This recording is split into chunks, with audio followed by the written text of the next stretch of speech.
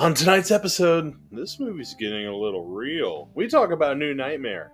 Hello and welcome to the Flixology Podcast, a podcast that looks at all forms of media, analyzes it, and dissects it, whether it be movies, television, music, and sometimes, if we feel fancy, literature.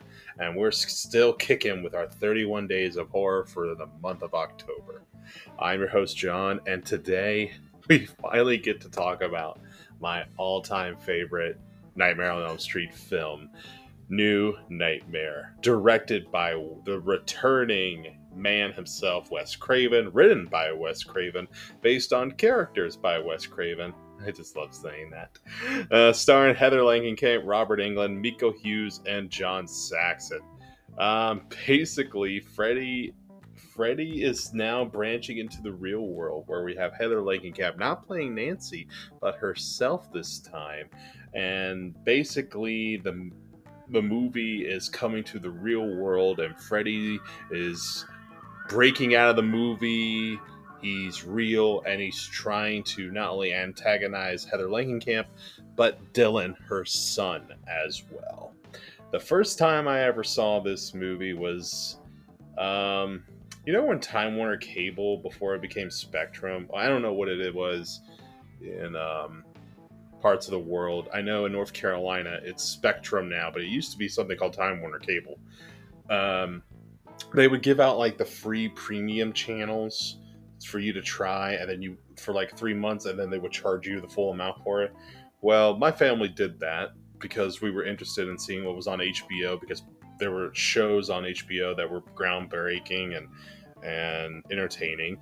And we also got the Stars package, which, Stars is fine, whatever.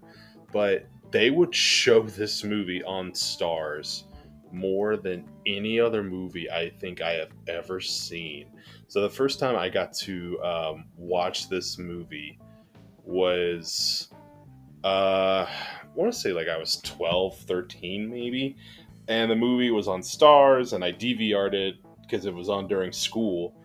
And I would come home, and I was like on a Friday night, my grandmother went up to bed, my brother was out with his friends, and I would watch this movie.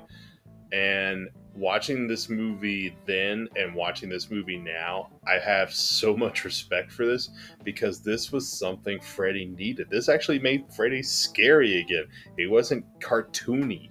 He wasn't like this character that's like making jokes or whatever. He was actually scary again. And the fact that this movie is now breaking the fourth wall, coming into the real world, where the cast is playing themselves, Robert Englund's playing himself, Heather Langenkamp's playing herself, John Saxon's himself, and they even credited Freddy Krueger as himself as a joke.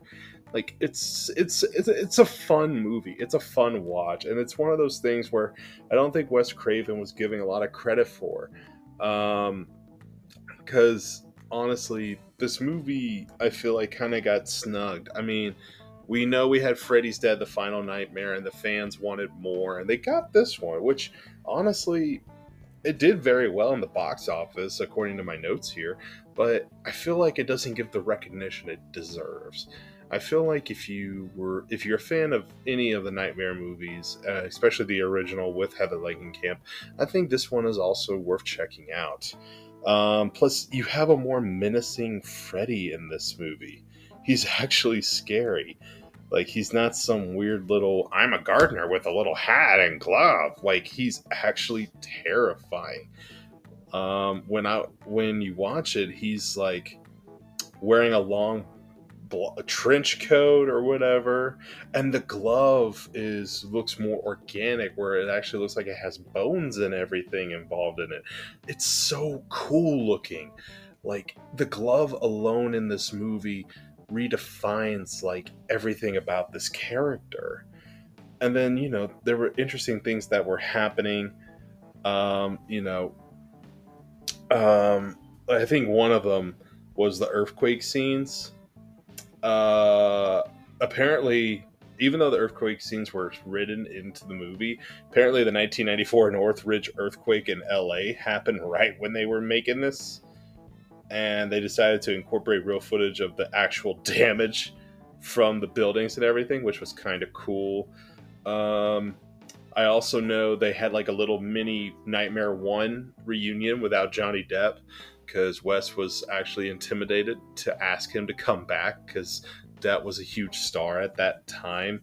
But you had Robert, you had the original. I want to say her name was Tina. Honestly, all the names have blurred to me. And you had everyone other than Johnny Depp from the very first movie at the funeral scene. Um, do like a little mini reunion. It's very small and very fast, but they're there. I know they're there. No, I'm just kidding. All in all, like it's just an interesting concept that we have. Freddy is like this murder of innocence spirit thing, and he wants to break from the movie world, or as Wes called it, they killed him in one world. Now he wants to come in ours, and I have to put him back in the script. Like it's interesting that like movies are seen as like these dimensional portways for these characters to come out of and everything. And I think it can relate to how people are terrified of like some of these interesting tropes or whatever that movie villains have been inspired from to be. You know, like one that comes to mind is the Hitcher, because you know hitchhiking was like this, especially in the 60s, it was like this universal thing where yeah, we'll pick you up off the side of the road, nothing bad's gonna happen, and then the Manson murders happen.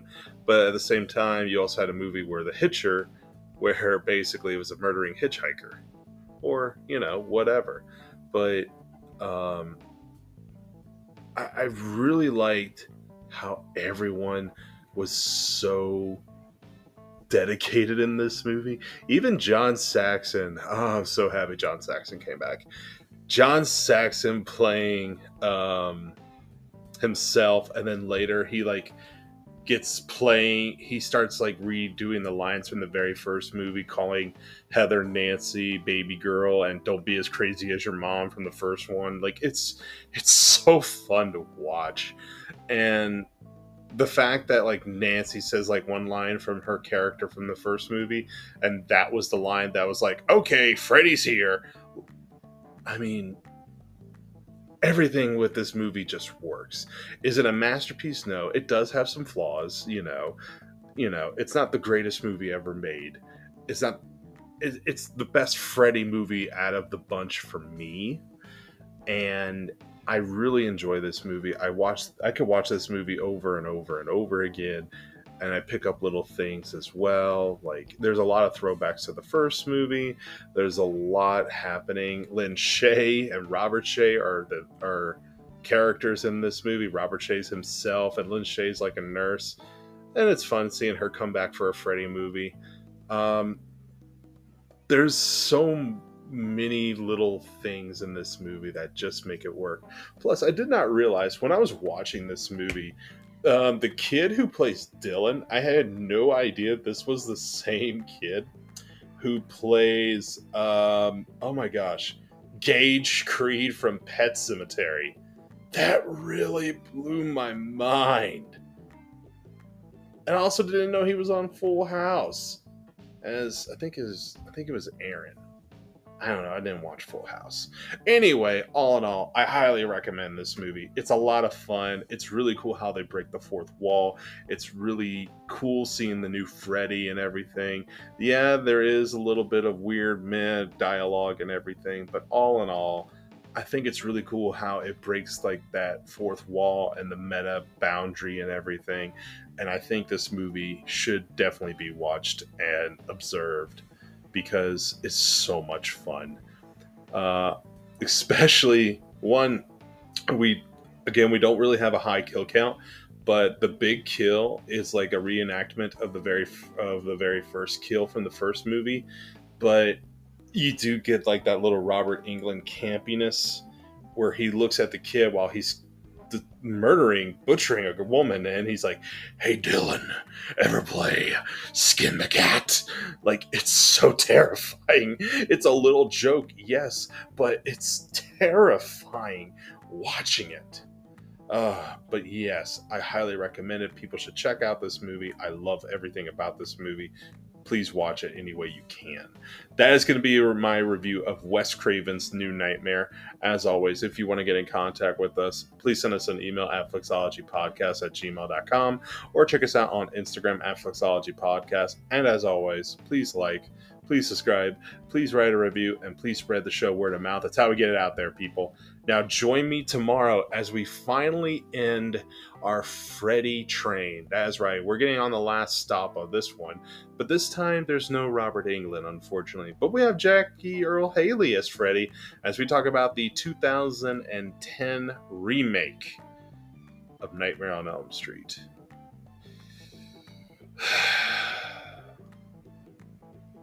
I promised myself I would be non-judgmental. I promised I would go in with an open mind. So please join me tomorrow as I talk about Nightmare on Elm Street from 2010. And as always, this is the Flixology Podcast. I'm your host, John. Take it easy.